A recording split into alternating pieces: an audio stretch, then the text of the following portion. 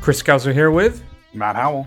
On this episode of The First Run, Matt and we're gonna downshift and then hit the NOS and then hit the e-brake pull and do lots of turns and then jump off of cliffs and turn over train trucks and do lots of other crazy stuff as we discuss the latest film in the Fast and Furious saga, F9, also known as F9, the Fast Saga.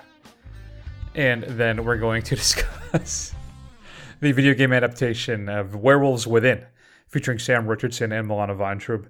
And we'll tell you what's coming up on physical media this upcoming Tuesday, featuring your streaming and straight DVD picks of the week. And then Matt and we had an idea. Remember when they replaced Kevin Spacey in that film with Christopher Plummer digitally? So what if we did that with Vin Diesel? So Matt and I just came up with 5 films each that we think would be improved, depending on how you define that word, by digitally replacing somebody with Vin Diesel. And we'll share those findings with you today. But let's start everything off with a clip from F9. Or I maybe as an audience member treat it as FU.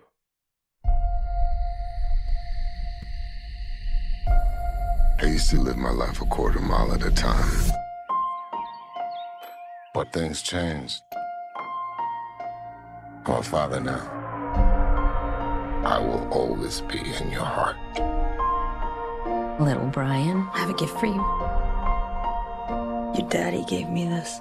No, I'm gonna give it to you. It's very special. It's for protection from what's coming.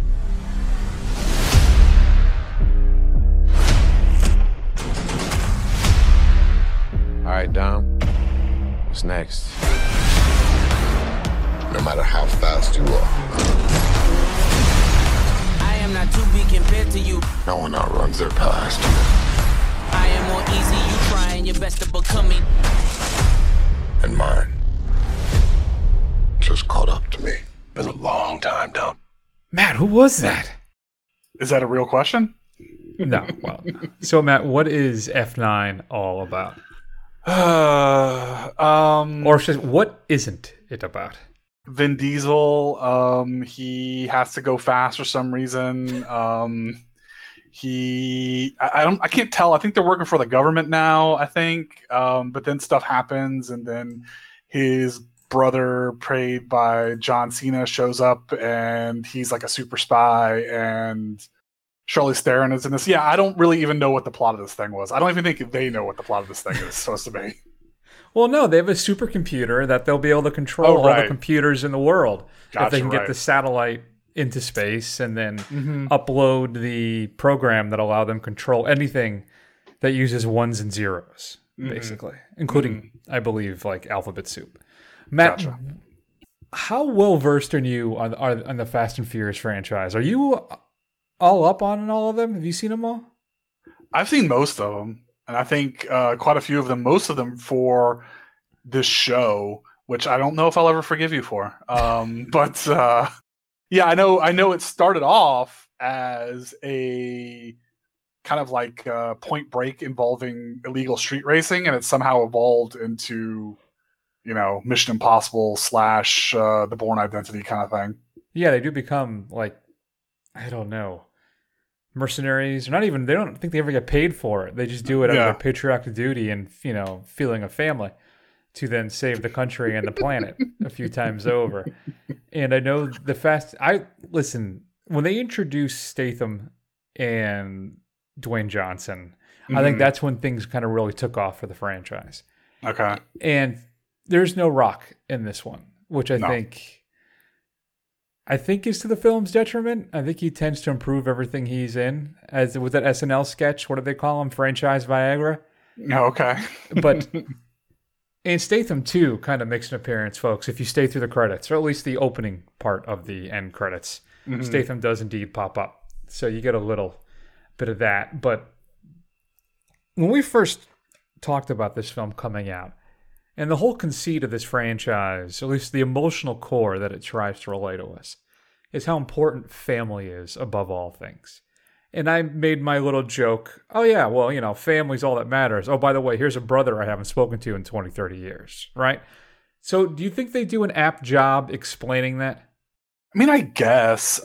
Here's the thing. I don't like these movies. I don't see what the appeal is of these, and I think I'm going to put it out there right now, Chris. This might be the last one of these I do. If any What? it is. I think it's going to be after the fiasco of Hobbs and Shaw.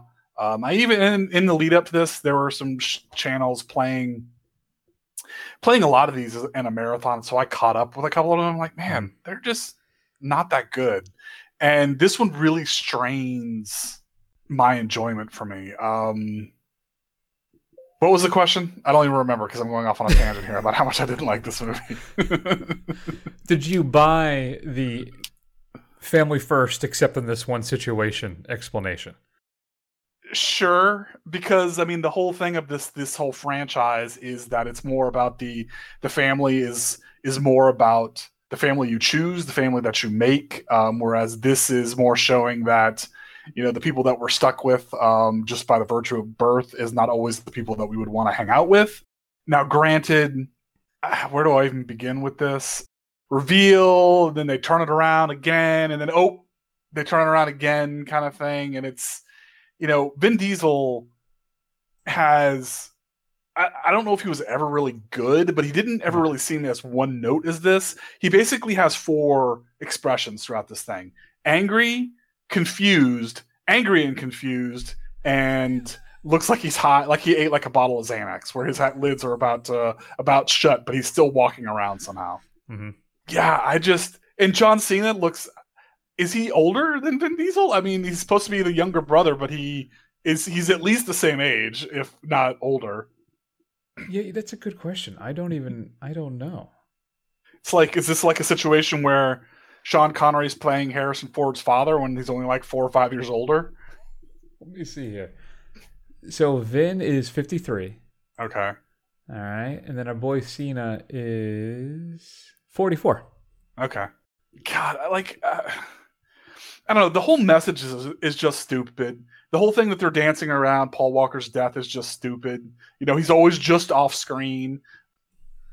Everything about this is just dumb. I could not, and it's not even dumb in a fun way. Like, I hated everything about this movie. Well, I think I got to stop you there. There are quite a few times where I laughed out loud during this film at just how ridiculous it was. How it doesn't just defy physics. All right, I mean, we're not content to stop with that. We need to obliterate physics, like some reverse Big Bang that wipes out all meaning and logic. Is kind of how I would define this thing, right? I mean, how many times would somebody be vaulted hundreds of feet into the air to be, air quotes, caught by the hood of a speeding car, right? I mean, there are so many crazy moments like that, right? That you have to laugh. You have to kind of just succumb to the film's awfulness. Yeah, I mean, I laughed at it a couple times in a derisive kind of way. Sure. But I mean, I wasn't really enjoying this. I mean, I was not having that great of a time. I didn't see this in Dolby because it was sold out in Dolby, or it was so crowded, like I couldn't have gotten a seat. So I ended up seeing it in IMAX, and it was pretty full in IMAX as well, in that big theater. And whatever minimal charms it has I was completely unaffected by them. Not good. Very not good. Well, first off, I think we have to be happy that the movies are back, man. I think I even tweeted that out at one point when I was looking to book my ticket. They showed a Friday night screening that was basically sold out of the Dolby Theater. Okay. It cost $200 million to make this thing. And let me put it this way. I have to admire it in some ways. The sheer audacity of spending $200 million on possibly one of the craziest films, at least tentpole summer films I think I've ever seen. It is just so ridiculous and over the top that it hurts the film because everything loses meaning. Mm-hmm. Nothing matters. Is the big problem. Like I said, now it's cleared $405 million as of the recording of this episode. So financially, it's going to be in great shape unless the numbers drop off a cliff and it's only the fast audience that went to see it this weekend. Mm-hmm. But I think the big conceit of these films, as I said before, the emotional core is just window dressing here about family. It means nothing. And it's really exposed by Dom's relationship with his son. When it feels like they're in two different scenes every time. Like Dom's been green screened in the screen with the kid in the background. There is no connection or emotional heft to any of those scenes. Not a single one. All this film exists to do now is just one crazy stunt after another. We got a magnet that pulls a car through a building, but somehow rests safely inside the truck housing where the magnet is, right? And then the magnets themselves, Matt, they're omnidirectional, and then a delay can be applied at times if needed be, or they're able to outrun the magnetism at some point. Sure. They can outrun mines, which I guess is technically possible. But the whole valued family trope in this is just window dressing at this point. This film has no emotional depth, which it tries to really hit us over the head with by introducing Dom's brother. But the emotional depth in this film, Matt, is as shallow as the puddle that David Dunn drowned in, which obviously still bothers me. I mean, I get that decision, but I still hate it. So, I don't know. It's got this crazy oversized James Bond plot 2 weeks in a row. And really, it's just the film exists to be an action delivery device. That's all it is. There's nothing here. The franchise, the cars go fast. They Tarzan off a cliff to another cliff. Nothing matters. Sure, we'll drive a Charger through the jungle. Why not? Right? Nothing matters. How about a cool low ride mid-engine Charger that goes through Europe? A country that's famous for its wide roads and flat, even surfaces. How about a truck train, Matt, that is so impervious that it can flip dozens and dozens of times and still keep going, still keep together. But at the exact moment they needed to, they can whiplash the back of it to separate with a rocket hit and destroy a plane. Right? I mean, there's so many things. And of course, Dom is able to escape, right? Jump out the back somehow. Right. I don't know. And just tuck and roll. It's fine. Yes. And I think out of all that stuff, the stuff that made me laugh maybe the most was every time somebody popped a Corona. This is what F9 brought to you by Corona. I know. It is just... Yeah. I mean, homeboy, the mechanic played by Michael Rooker, he wouldn't be drinking Corona. That is a Miller Lite, man, if he's anything. Maybe even Schlitz. Yeah. I mean, high life. What do you think of that decision? I think it was dumb to cast young actors for young Diesel and young Cena instead of de-aging them. Rooker was there and fine, I guess. Why not just de-age them? I don't know. Maybe they blew the budget on the car stunts about sending a Fiero into outer space. That is, I mean, how do they even get back? I mean, you can't just enter back into atmosphere. Did I miss that? Did they show how they got back? Well, they were able to reach the International Space Station. Oh, that's right. I forgot about that. Yes. Which that's right. Of course, NASA would have sent up a shuttle to go get them at the cost of billions of dollars. Right. To go get them, right. Well, they did save the world, though. So I guess. You know what?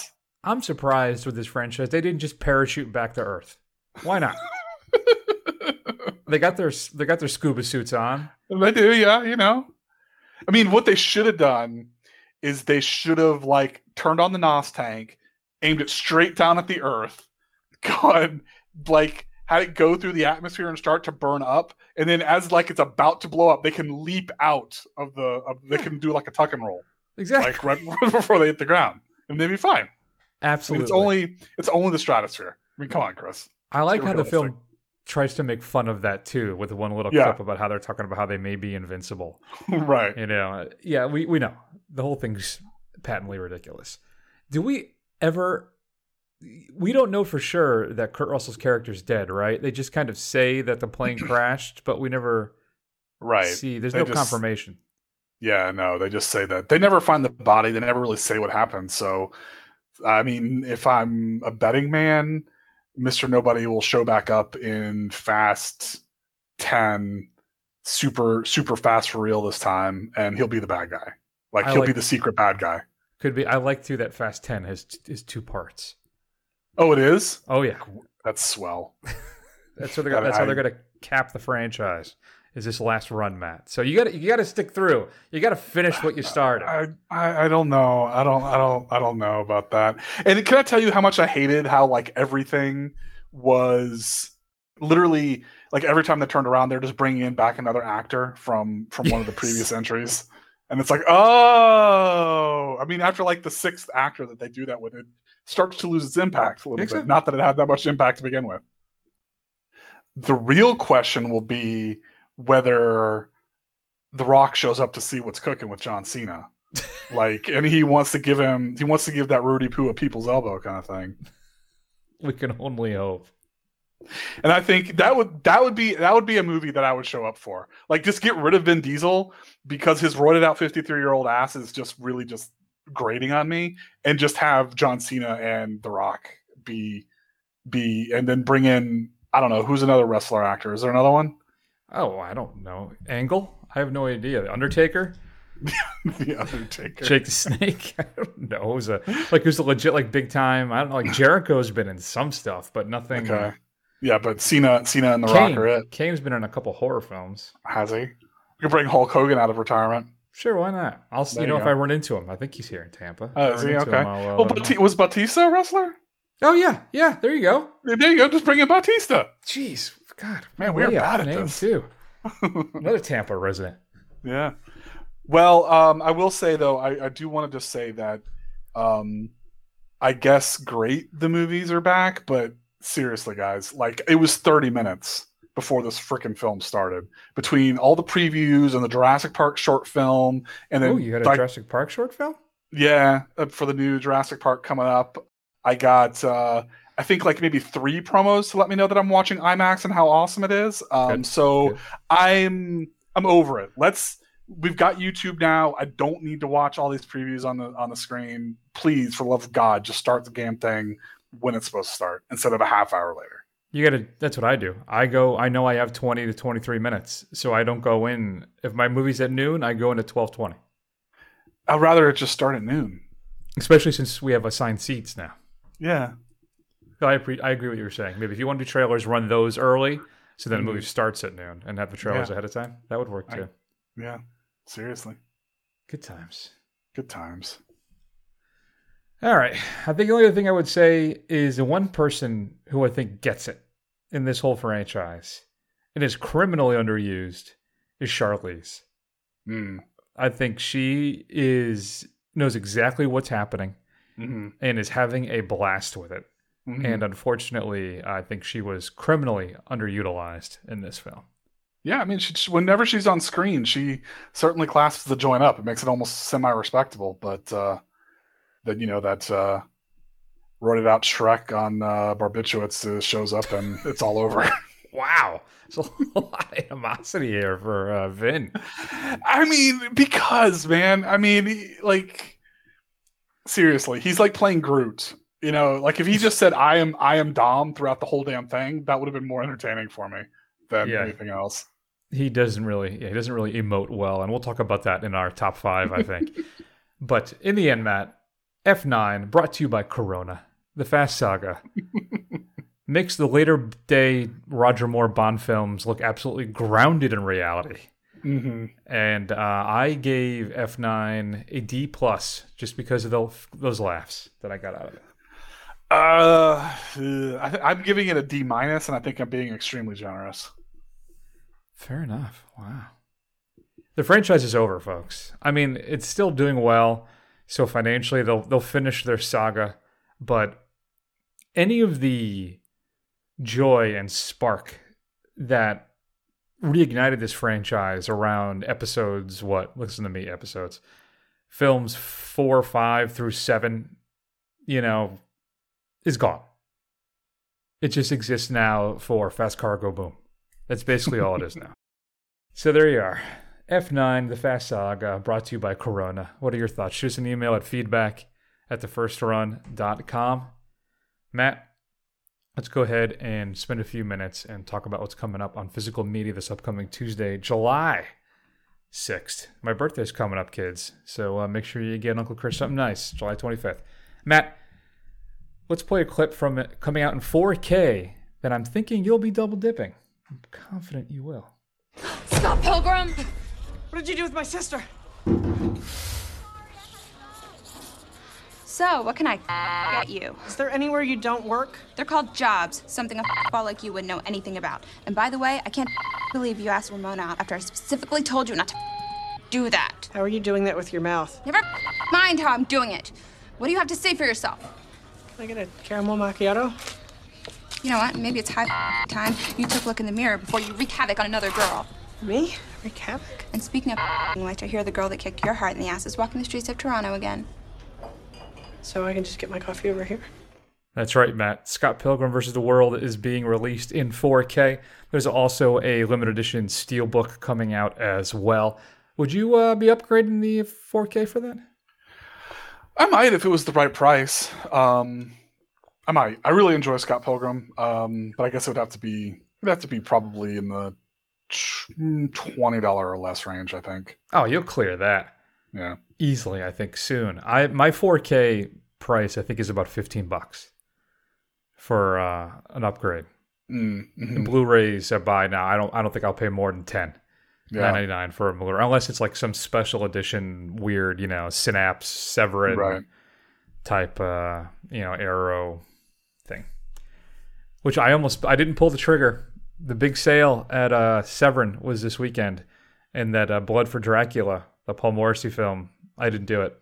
It just it was $40-$50, and I had already gotten some other stuff, so I had to pump the brakes. I'll have to maybe sit next time, or who knows. Sorry, folks. Sorry, Severin. Maybe next time around we'll hit you up. And I think the Criterion sale starts Friday. Okay. 50% off the Criterion, which I don't think I'm going to get anything this time. I may sit this one out too. I'm not sure. I think there's a couple things. Well, we'll see. Famous last words. Scream Factory is releasing Dark Spell. Lots of consonants in this one, Matt, with the cast and crew, so I'm thinking Russian. Xenia, a young wife and mother, is heartbroken after her husband leaves her. Desperate, she tampers with the forces of reality by employing sinister magic in the form of a spell called the Black Wedding. Apple TV is releasing Defending Jacob. This is that limited series they ran with Chris Evans and Michelle Dockery, where they have to, based on, I guess, on a book about a father dealing with the accusation that his son is a killer. 14-year-old son, by the way. So not like it's, an adult son. Arrow is releasing Threshold. It follows a sister claiming to be cursed as she persuades her brother to embark on a cross-country trip to break her spell. Brand new audio commentaries for this one and some behind-the-scenes featurettes. Lots of stuff. This thing is stacked, but that's Arrow for you. New to Blu-ray, Criterion is giving us Bringing Up Baby. So you get to see the classic film here in a brand new 4K restoration, new video essays, new interviews, and more. Criterion is also giving us Mirror from Andrei Tarkovsky. He may come up later on today in the show. 2K restoration of that film. This one is basically Tarkovsky includes some reflections on the Russian people and their history, using the life of one man to consider the Russian experience from the Second World War to the end of the Stalinist period. I think, I don't know if I told you, Matt, the last Criterion sale, I did pick up Stalker. I had Solaris, but previously, I think I found it used someplace really cheap, but I don't know, Stalker was sticking in my head ever since we did that marathon. Sure. And I had to get it again. MVD Visual is releasing Mortuary from 1983. Convinced that her father's death was not accidental, a beautiful girl decides to investigate to find out the truth. Aided by her boyfriend, her sleuthing draws her to a local mortuary where many secrets will be revealed. The first pressing has a limited edition retro slipcover that looks like the original poster from the film. MVD Visual is also releasing The House on Sorority Row. After a prank goes horribly wrong, a group of sorority sisters are stalked and murdered one by one. Includes two versions of the film, the original theatrical and then the alternate version of the film with a director-approved pre-credit sequence, audio commentaries, interviews, TV spots, alternate ending storyboards, and more. And again, limited edition slipcover of the original cover art. MVD Visual is also releasing Mr. Jealousy, featuring Annabelle Shora and Eric Stoltz. After his first date at the age 15 ended with the girl making out with another man at a party, the Matt Howell story, aspiring writer Lester Grossman has treated all of his girlfriends with jealousy and suspicion. While dating Ramona Ray, there's your Annabelle Sciorra, paranoia gets the best of him when he discovers that her most recent ex is successful novelist Dashiell Frank. Lester begins attending the same group therapy sessions as Dashiell to learn more about Ramona's past with him. Hey, another Ramona drop, too, in the same episode. How do you like that? No. Brand new featurette on the making of the film and a high-definition presentation in its original aspect ratio. That's one of the things about those older 80s and 90s films, right? With the home videos, they didn't really care, and they would send out the improper aspect ratios. It's fun to see these reissues getting corrected. Paramount Presents is releasing both 48 Hours and Another 48 Hours, both with brand new 4K restorations and making of featurettes. Well Go USA is releasing Salat Warriors, which delivers, according to the cover, Matt, bone-crunching action. Ali and Fatima are frustrated when their younger brother, Matt Arip, when he fails to come home with the grant of their inherited land. Ali will have to find Matt Arip, who has fallen in with the wrong crowd and takes part in illegal gambling and racing, and bring home him to their father, Pak Nahan.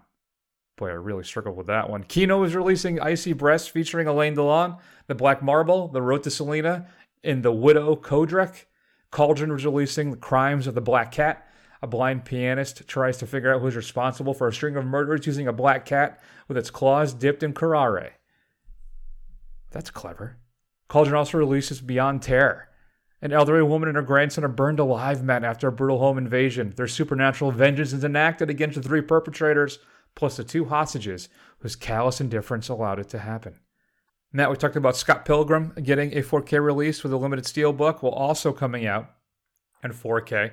The legendary Dr. Strangelove, Howard the Duck, which also gets a steelbook, as well as the legendary, for opposite reasons, Space Jam, which also has a limited edition steelbook. Your straight-to-DVD pick of the week, Matt. Sharks of the Corn. Strange things are happening in Druid Hills, Kentucky, known mainly for its voluminous corn output. Victims of monsters in cornfields begin cropping up, and witnesses are saying there are large, great white sharks swimming in the corn stalks.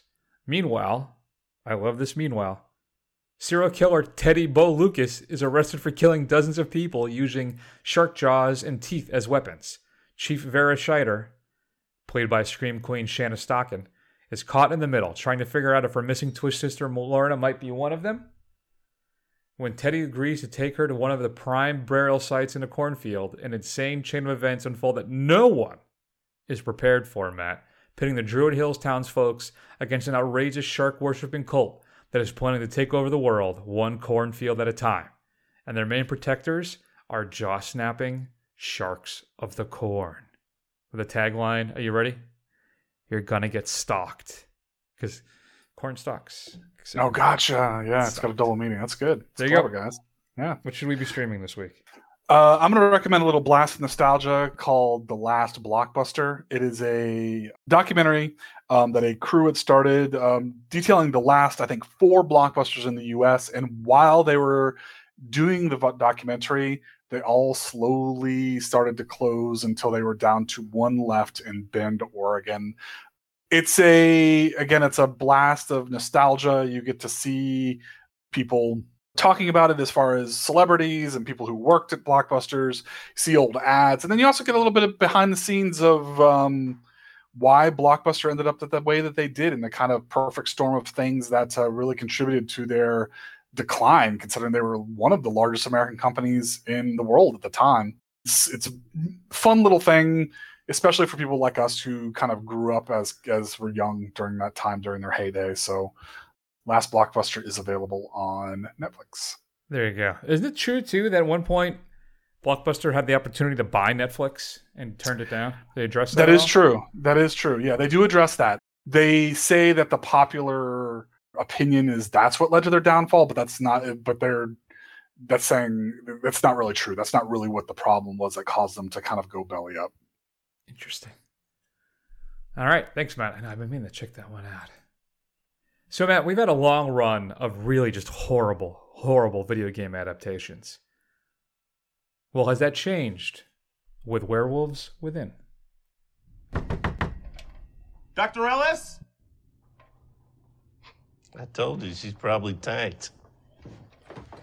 Touch this door again, I'll shoot. Again. Dr. Ellis? Hey, knock it damn lost. Please. We need answers. It didn't disappear. What did you say? Shh, shh, shh. What? It's not Emerson Flint. It's one of you. What the hell was that supposed to mean? Okay, well, What did her eyeball say? look, we don't understand. Could you just please come out? I'm afraid I can't do that, Ranger Wheeler. You could be one of them. What is shh, shh, shh, shh. One of what? A lycanthrope. A what? A werewolf. Oh, a werewolf. That's right. All right, Matt. Werewolves Within. Here we go. Sam Richardson stars as Finn. Milana Weintraub is Cecily. So what happens, Matt? There's this pipeline, right? This proposed pipeline that's going to go through this sleepy kind of small town of Beaverfield. And then a snowstorm comes in and traps all the residents kind of in their homes or in this little area. And Finn, newly arrived forest ranger, along with Cecily, try to kind of keep everybody calm and save the day and figure out who is the killer, who is the werewolf within. Matt, this is billed as a kind of horror comedy that I feel leans much more into the comedy than it does the horror, but still is an interesting exercise in video game adaptations. I'm not familiar with the game itself. From what I understand, it's kind of more of a thing where you sit around and I don't know, it's like a mystery Clue game. And that's really kind of how I look at this, is it's kind of Clue and Knives Out, but with werewolves. It's like a wackier version of that kind of thing. Are you familiar with the property prior to the film? Yeah, it's kind of like a VR version of One Night Werewolf. Basically, there's a card game where everybody's sitting around and they're playing, and one of them has the werewolf card, and they're trying to convince the other ones. Well, it's kind of like Among Us, if you know what that is, for a more contemporary thing. Basically, it's a VR party game where one or more people are the werewolf. They try and you try and figure out who it is, and if you don't get it right, the werewolves kill you. Well, that's not cool. No, well, that's what werewolves do, man. So, what are your thoughts on Werewolves Within? I think the film had one main fault, I should say, that is explained by the ending. So I was able to cross that off of my list, which pleased me. But in the end, I think, as much as I may have enjoyed Werewolves Within, it may just not be as funny as it thinks it is. What are your thoughts? Yeah, I am not a huge fan of horror comedy. I think I've stated that many times on this show. And I think really my problem with horror comedy is that most of the time it doesn't do either thing particularly well. It's either not scary enough or not funny enough, because it's trying to put those two things together. And I think that affects here. I think they're definitely leaning more into the comedy aspect of this. This is not really scary at all, but it's not particularly funny either. I think it's kind of like a bunch of character actors kind of throwing out a bunch of rat-a-tat delivery, oftentimes talking over to each other, and it doesn't always land as well as it should. I think there are a couple of bright spots. I think Milana Weintraub is good to see. I'm happy to see her playing something other than Lily for a change on the AT&T commercials. But I think she's the kind of brightest spot in this, and I don't think it's necessarily she's even that great. I think she's just pretty good. Yeah, I think the thing is, this is more comedy mystery than it is comedy horror. And I think, as you say, I think all of those aspects are slightly underserved. And I don't think we get enough Sam Richardson. I think that's a part of the problem with the film, is that he's tasked with basically being the straight man. He has his quirks and stuff, but he's the one that kind of keeps everything moving. And I don't think we don't really tap into his comedic chops, if you will, as much as we could. I mean, he's brilliant in Veep. What's the Detroiters, the show he did on Comedy Central, which I have not seen, which is supposed to be absolutely hilarious. And then the other Tim Robinson show, is I Think I Should Be Going, or I Think You Should Be Going. I love the show and I can never get the name right. But he's in that a lot too, and he is absolutely hilarious. I think Michaela Watkins maybe my favorite person in this film, followed closely by Weintraub and then Richardson. But I will say that, Matt, it probably is the best video game adaptation movie I've seen. When I think of all the movies that have come out, I can't think of one that I enjoyed more. It's like I said, it's just a wacky kind of version of Clue or Knives Out with the werewolf thing. It's a fun cast, has some fun ideas that just need to be punched up or maybe expanded upon a little bit. I would do this as a great double feature with Scare Me, that film we did earlier this year with Aya Cash. Yeah. I think it kind of has that same vibe to it. And if you enjoyed that, I think you would enjoy this as well. No, it's fine. And it's playing theatrically right now in a limited scope, which we were able to check out. It will be on demand this Friday, I believe. So you can check that out as well then. I think it's worth your time, Matt. I ended up giving it a B-. I think it's entertaining enough for sure to check out. Yeah, I think I'm going to give it a B- as well. I think that's fair. I wouldn't go in there expecting to be blown away by this, and I wouldn't, if you're like a hardcore horror fan, this is not like your typical werewolf fare kind of thing, but maybe it's the best video game adaptation out there, mainly because the video game itself has no plot, so they couldn't really mess it up. So, yeah, it's an interesting little diversion. So there you go. If you had a chance to see Werewolves Within, shoot us an email at feedback@thefirstrun.com. It's good. I enjoyed it. It's fun. All right, Matt. Now, here we go. Vin Diesel movies. What are some films that would be improved by digitally inserting him over somebody else? Removing a character and putting him in another movie. And I thought, what's something we could come up with that would be a good clip? And I said, you know what? Why not like Ocean's 12? Who cares, right? You can probably swap him out from anybody on that film. You told me that your wife said that he called it Ocean 11. Now, who decided that? I'm a private contractor. It was a collaboration. That moniker is insulting. Yeah, I mean, Danny, it was one job that we did together, so I don't know where this whole, proprietary stance comes from. It seems a little possessive. One could make the argument that because it was, in fact, Danny's idea, maybe hang on a minute. We all had our own areas of expertise. I mean, without us, it don't leave your head, mate. It just hurts, because it seemed like we all agreed to call it the Benedict job. I mean, that's what we called it when we were doing it. Right. If you wanted to call it something else all along, then... Wait, when you have a problem, who do you go to? Rusty. Thanks, Linus. So I think if I had to swap him out of anybody in that film, Matt, maybe Bruce Willis, who plays Bruce Willis, but he'd be playing Bruce Willis. I think that'd be fun. Vin Diesel is Bruce Willis in Ocean's 12. Maybe Vincent Cassel's bad guy, right? The Baron Francois Toulour, the Night Fox. I don't know if I'd go with any of the 12, but if I did, probably Casey Affleck. All right. Okay. Interesting. Yeah, I just want to say first off with this, I don't think Vin Diesel can improve anything, so I just kind of made a list, and I think it would be funny to see him put in the work on some of these films. Yeah, so a lot of mine are funny. Other ones I feel like it'd be interchangeable, so it wouldn't hurt anything. Mm-hmm. And then some of them I'm actually generally curious about. Okay. That I think maybe he could pull off. Okay. So I'll go first. I'll give you the ultimate number one this week. Did we do that last time? I don't remember. I don't know, but I think I deserve the ultimate number one this week because my choice is fantastic. Good. All right, so I'm going to go with... Here's the thing.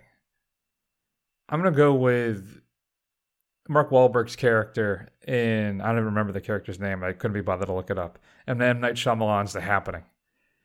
I feel that famous scene when Wahlberg is sitting there trying to figure something out, like what the wind is killing people or whatever it is, right? He's doing that blank stare thing. I think Wahlberg is a director's actor. You need to know what to do with him, and if you don't, it's going to be a disaster. Right. And I think that Vin could easily have replaced Wahlberg in that film, and I think have made it more enjoyable. Really. Okay. I think if in Vin in that role with his gruffness, and his 3 emotes, I think, which are 2 more than Wahlberg, I think could really have turned that film into not just an unbridled disaster, but just a big, messy movie, which would be an improvement. Man, that movie is so bad. I haven't seen that movie in so long. the most unconvincing science teacher in the history of film. It's just it's fantastic. It's fantastic. It's a good choice. All right, so my number 5 is a film that I wouldn't want Vin Diesel to be in because I absolutely love this film. But when you first suggested this is immediately what came to mind for some reason because it's got all of Vin Diesel's range.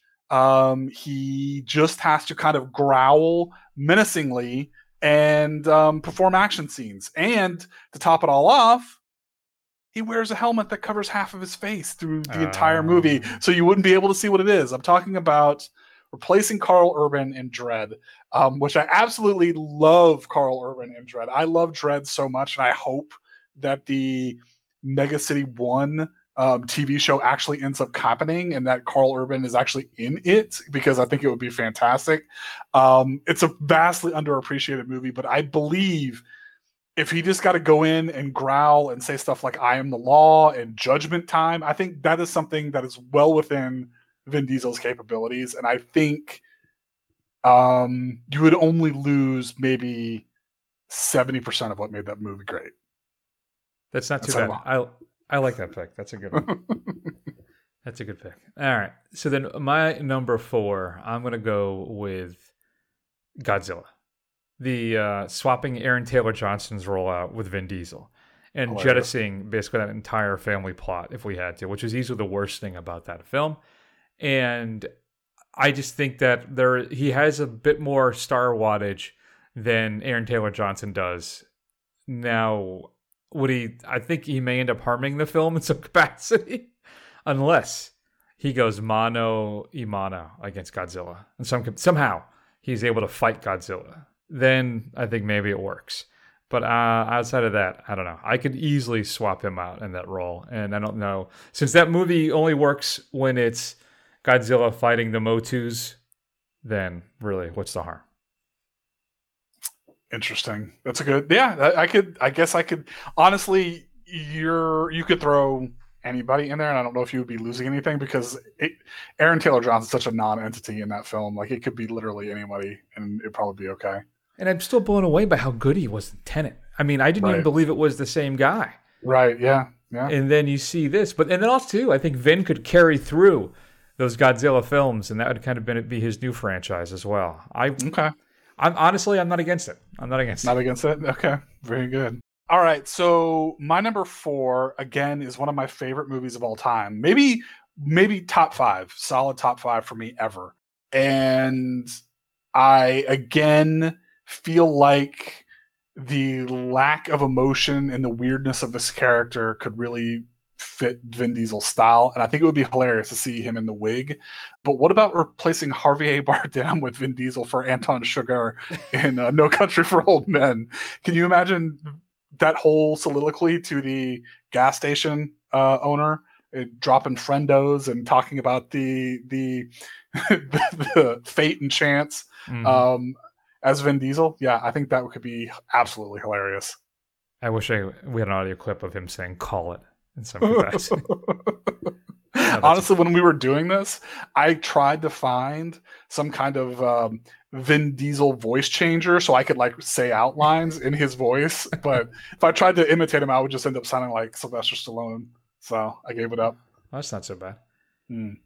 So one of my, I like that pick. One of my jokey ones then is him replacing John Scotty Ferguson. I'm talking, of course, about Jimmy Stewart in Vertigo. There's just something about I would love to see how absolutely horrible that would be with because his lack of ability to emote and Jimmy Stewart's bewildered Scotty Ferguson trying to figure out what's happening in this grand mystery as his life just unravels around him as he becomes obsessed with this woman. And just something makes me smile when I think of Vin Diesel in that role. It just doesn't work at all. It's like the antithesis of everything I think he is, which is why I so desperately want to see it. Yeah, that would be hilarious. But I mean, just put him in a lot of Jimmy Stewart films. Can you imagine him in It's a Wonderful Life, you know? Oh, that's an honorable mention for me. Absolutely. Is it? And perhaps it should be my 3, really. Yeah. But that's one of the first things. You know, all right, folks, I'm not going to lie to you. I'll be perfectly honest with you. When I first did this list, that was like the first thing that popped in my head was Vin Diesel in Oh, It's a Wonderful Life. But I was out and about. I was doing something. I totally forgot about it, Matt, so you just brought it up. Oh, very good. So I'm swapping out my Vertigo with It's a Wonderful Life because it was supposed to be in there, and I totally blanked on it until you just reminded me. But yeah, I just see Vin Diesel running. This is because the thing that popped in my head was him running down the street, saying "Merry Christmas, Movie House." Yeah, and saying "Zuzu's pedals." There's something like it's just you're entirely right. That's my thing. Having no charisma with his supposed son, talking about how an angel's got his wings. Yeah. That's right.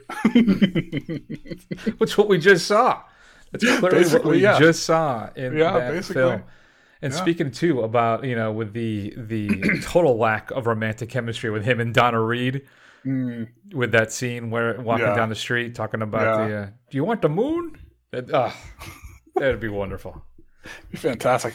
I can't wait. Now I kind of can't wait for deepfakes because imagine if we could just do this ourselves. Just put in whatever character we wanted to watch a film. All right. So my number 3, this is where Vin Diesel would stay on the periphery, but I'd like to see what he could do with some kind of ludicrous acting, comedy chops. So I'm thinking about him taking over for Steve Carell in Anchorman as the mentally deficient Brick Tamlin. I just think him trying to go from the kind of lovable idiot little bit Brick to being, I think, kind of just menacing through no fault of his own, be much more sinister while he's holding a grenade or being said that he stabbed a man in the heart. I think it would bring a whole different energy to Brick Tamlin. It'd be a lot scarier. I think. It would be. Loud noises. Good times. I think my number 2 then is Vin Diesel as Charles Foster Kane in Citizen Kane. I think of as a Boiler Room that he's in. That's what I think of, and just hearing him at the opening of that film just whisper Rosebud. Except that, of course, it would be the name of his Charger. Right, exactly right. Yes. There wouldn't have a Dodge Charger back then, though, so it would be his favorite horse, his carriage, Dodge, his souped up horse and buggy. Yeah, his Model T. Exactly. But just think the brilliance of Orson Welles in that film, but swapped out for Vin Diesel, and then you'd understand why it's a classic. It's fantastic. Yeah, I can definitely see that. All right, so as I dip further into my genre roots here, I tried to think of what Vin Diesel would look like in a horror film as like the ultimate villain or monster. So I thought about what if Vin Diesel played Pinhead in Hellraiser and had to kind of go out and be this menacing devil. I think it would be interesting to see him in the makeup. Obviously, he's much bigger than the gentleman who played him. So I guess he would have that kind of more physical presence. But I guess I would like to see, I don't even think they would have to put on the voice affectation. His voice is that deep. I think it would work pretty well. That's great. I actually like that idea. I don't have any horror in mind either. So, but that's interesting. I kind of like that. That's fun. Nice. Good pick, man. All right. So where am I? 2, 3, 1, 6, 1. Yeah. All right. Now, here's my totally legit pick. Okay. All right. This may be blasphemous, but it's legit. That he replaces Alexander Kanovitsky in Stalker. He plays the Stalker. Okay. Now, maybe it's an Americanized version, but there's something... I could see Vin doing that film. I mean, it'd be real experimental of him. And this would be young Vin. I don't think, 50, whatever he is, 3-year-old Vin is up for this kind of thing. I think he has clearly settled into his churn out a fast movie and then kind of call it a day for the year. Right. Part of his career. But I think Vin in his late 20s, early 30s would have been all about maybe doing Stalker, right? I mean, he did Pitch Black, which is a solid genre science fiction film. And I think he can do Solemnity. I think he can do Desolation and Depression, one of his 3 emotes. And I really feel that he could pull off Stalker. I think he could. I honestly think he could. Okay. All right. That'd be interesting. We should probably sit down and think about who else would be in that film with him. That'd be an interesting exercise. All right. So my number 1, I mean, why take Vin Diesel far away from what he knows? He knows fast cars. He knows how to drive. So maybe he should play the driver, replace Ryan Gosling as the driver in Drive. Doesn't have to say much, knows how to drive cars fast, and can get brutally violent when he has to. I mean, it would bring a whole different vibe to the proceedings, but yeah, let's give the people what they thought they were getting in Drive in the first place. Will you shut up? Shut up! Shut up! I don't know how I feel about that at all. That doesn't sit well with me. I know. I figured it would not sit well with you at all. I thought you were going to go with like Grease with Travolta's character. Oh, that would be hilarious. That would be funny. Especially with him singing. That'd be, I'd like to check that out. An honorable mention I had was Eastern Promises. That was another legit one. Cronenberg's Eastern Promises, swapping out Vigo with him. Right. Okay. So I think he could pull that one off. And yeah, I guess that's it. Do you have anything else that didn't make the cut? The only thing I can think of is maybe bringing some life to some comic book movies I didn't like. So maybe like replacing Topher Grace as Eddie Brock in the Spider-Man 3 version of Venom, or have him replace Nick Cage in Ghost Rider and see if it had been any good. That's interesting. That's an interesting idea. I'll still be upset with that second film because they could have gone crazy with that thing and they didn't do it. Yeah. What about I just had it and I lost it. Oh, what about Hellboy? Think you could do Hellboy? Yeah, I think he could do Hellboy. I just don't think he's got the wisecracking part of it as well? Yeah, that's the thing. I don't know if he could do that. I don't think he's got the charm of Ron Perlman, you know? Mm-hmm. So I don't know. I don't know if he could sell it or not. But you know what? Maybe I'm giving. But Was it Vin Diesel in like The Babysitter or The Tooth Fairy or some shit like that? Like where you had to watch kids or something? Yeah, I think The Rock did a Tooth Fairy movie. Oh, okay. But I think he did some kind of babysitter family comedy. Yes, he did. Okay. So I don't know. I never saw it. I heard it wasn't particularly good, but maybe we're not giving him enough credit on his comedy chops. Could be. Mm-hmm. What do you think, folks? What movie do you want to see Vin Diesel replace somebody in? Shoot us an email at feedback@thefirstrun.com. Coming up next week, Matt, I don't know. You're not here, right? Aren't you? I'm not here. No, I'm going away. Well, that's the new Soderbergh film is hitting, I believe, HBO Max. Okay. So I don't know if we're going to try and grab a guest or what the plan is. Maybe we'll take a week off. Who knows? Run some best ofs or throw in a screen run episode, which you can hear, Matt, right now. Episode 11, 10, 12? Yoga Hosers is out there right now. We got one more to do, the reboot, and then the season is done. Well, we do cover, what is it? The Flying Car Tonight Show skit. Okay. And then do kind of a retrospective. Anyway, that's screenrun.fun. You can find us at thefirstrun.com. Go over to YouTube, Facebook, Twitter, Instagram, do a search for The First Run. Scroll. Eventually you will find us. Head on over to Apple Podcasts and give us a review. It'll help other people find the show. And that's it. Matt, enjoy your time off. Thank you. Everybody else, enjoy your holiday. We will see you soon. Take care of yourself. Get vaccinated. I love you.